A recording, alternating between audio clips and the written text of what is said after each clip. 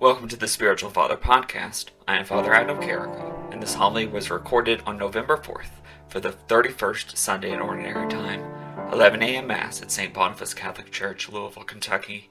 The readings can be found at usccb.org/Bible/readings. There you will also find links to listen to the readings and watch video reflections on the readings. I encourage you to check those out. Thank you for listening. Enjoy.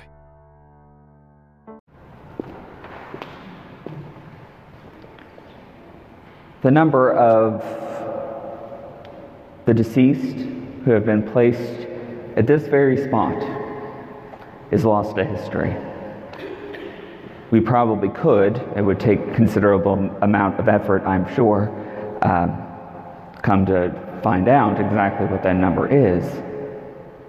But person after person, life after life, body after body has been placed in this spot right here before these altars, and we have prayed as a community for the dead.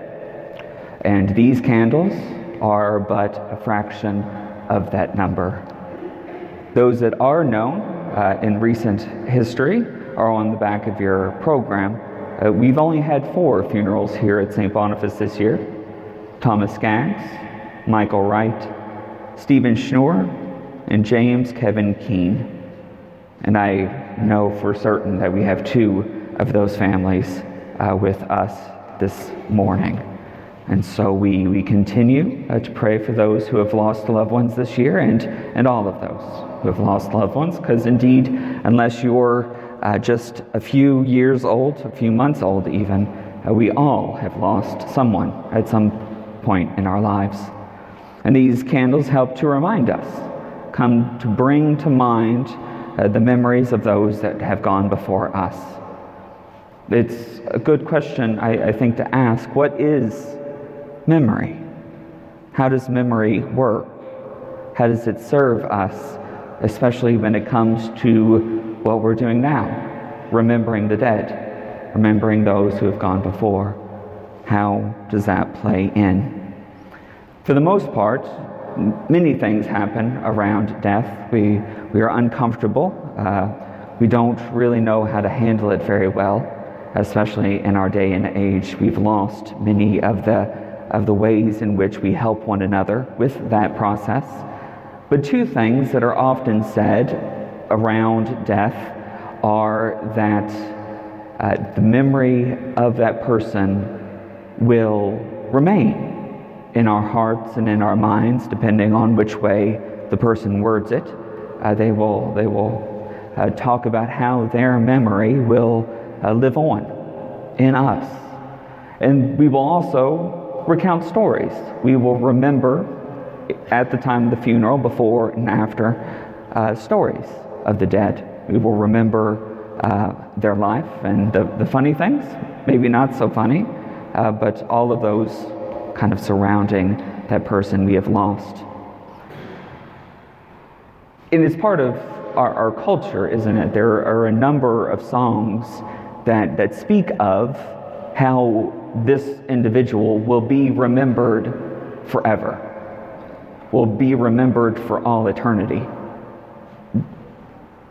And it's true that we remember our deceased, those who have gone before us. But even past presidents of the United States have been forgotten. I don't know if I certainly don't remember every single president of the United States.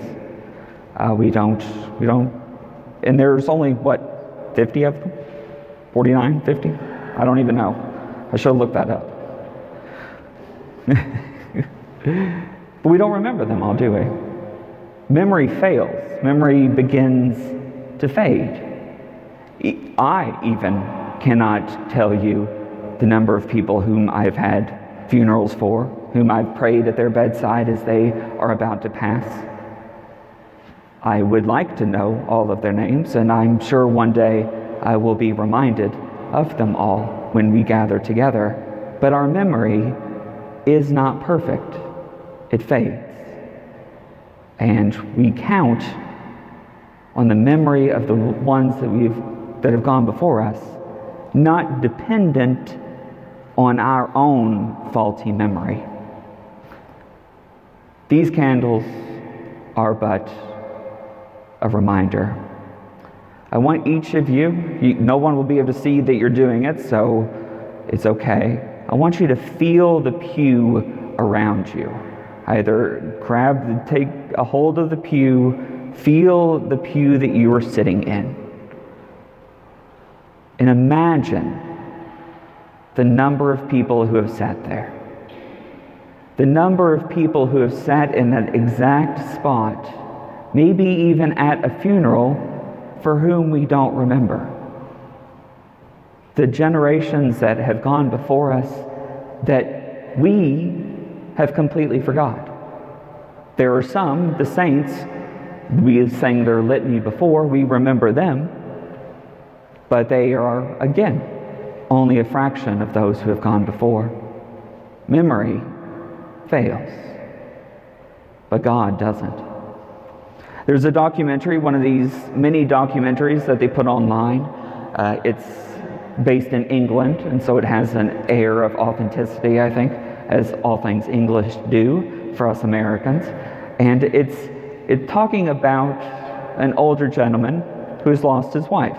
He's a widower. And he describes himself as a hermit. Not necessarily in religious terms, but more in the reality that since his wife's passing, he doesn't really talk to anyone. He doesn't really communicate with even those who he knew before the funeral or who were at the funeral.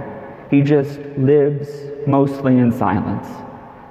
And I'm certain that he spends a lot of time thinking about his wife, thinking about the person who has gone before him.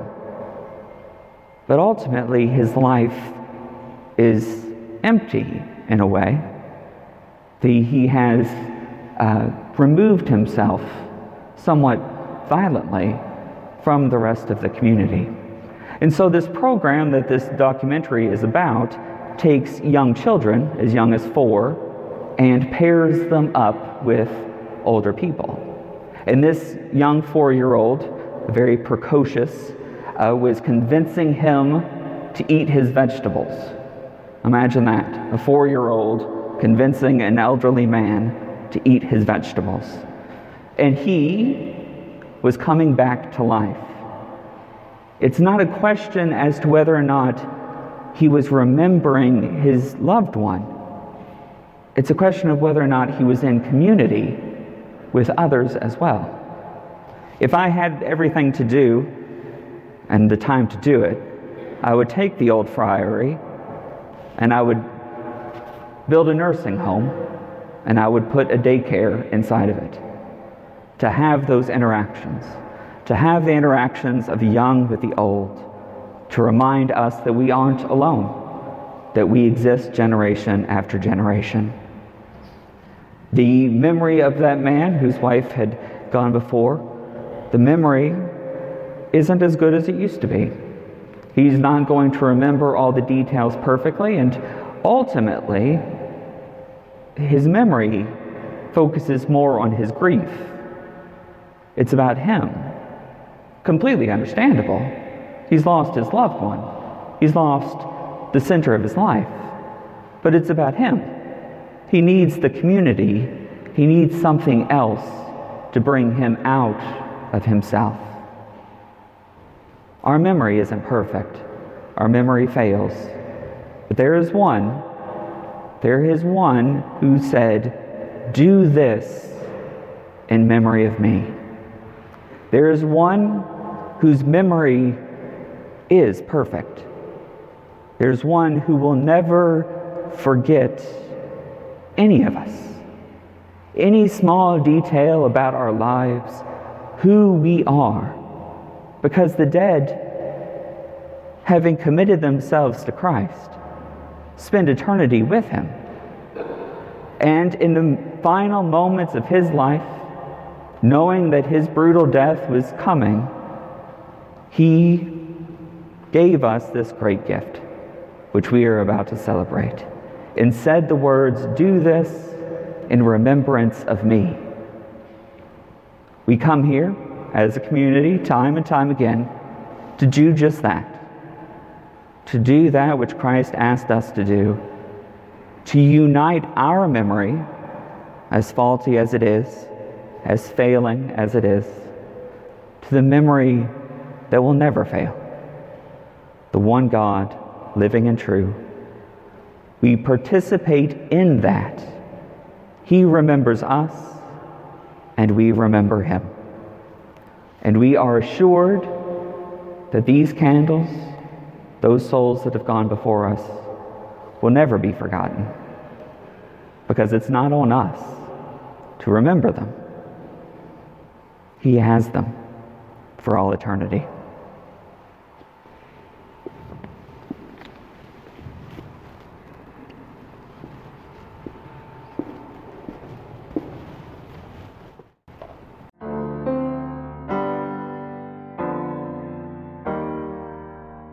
I hope you have enjoyed this homily and have gained something from it.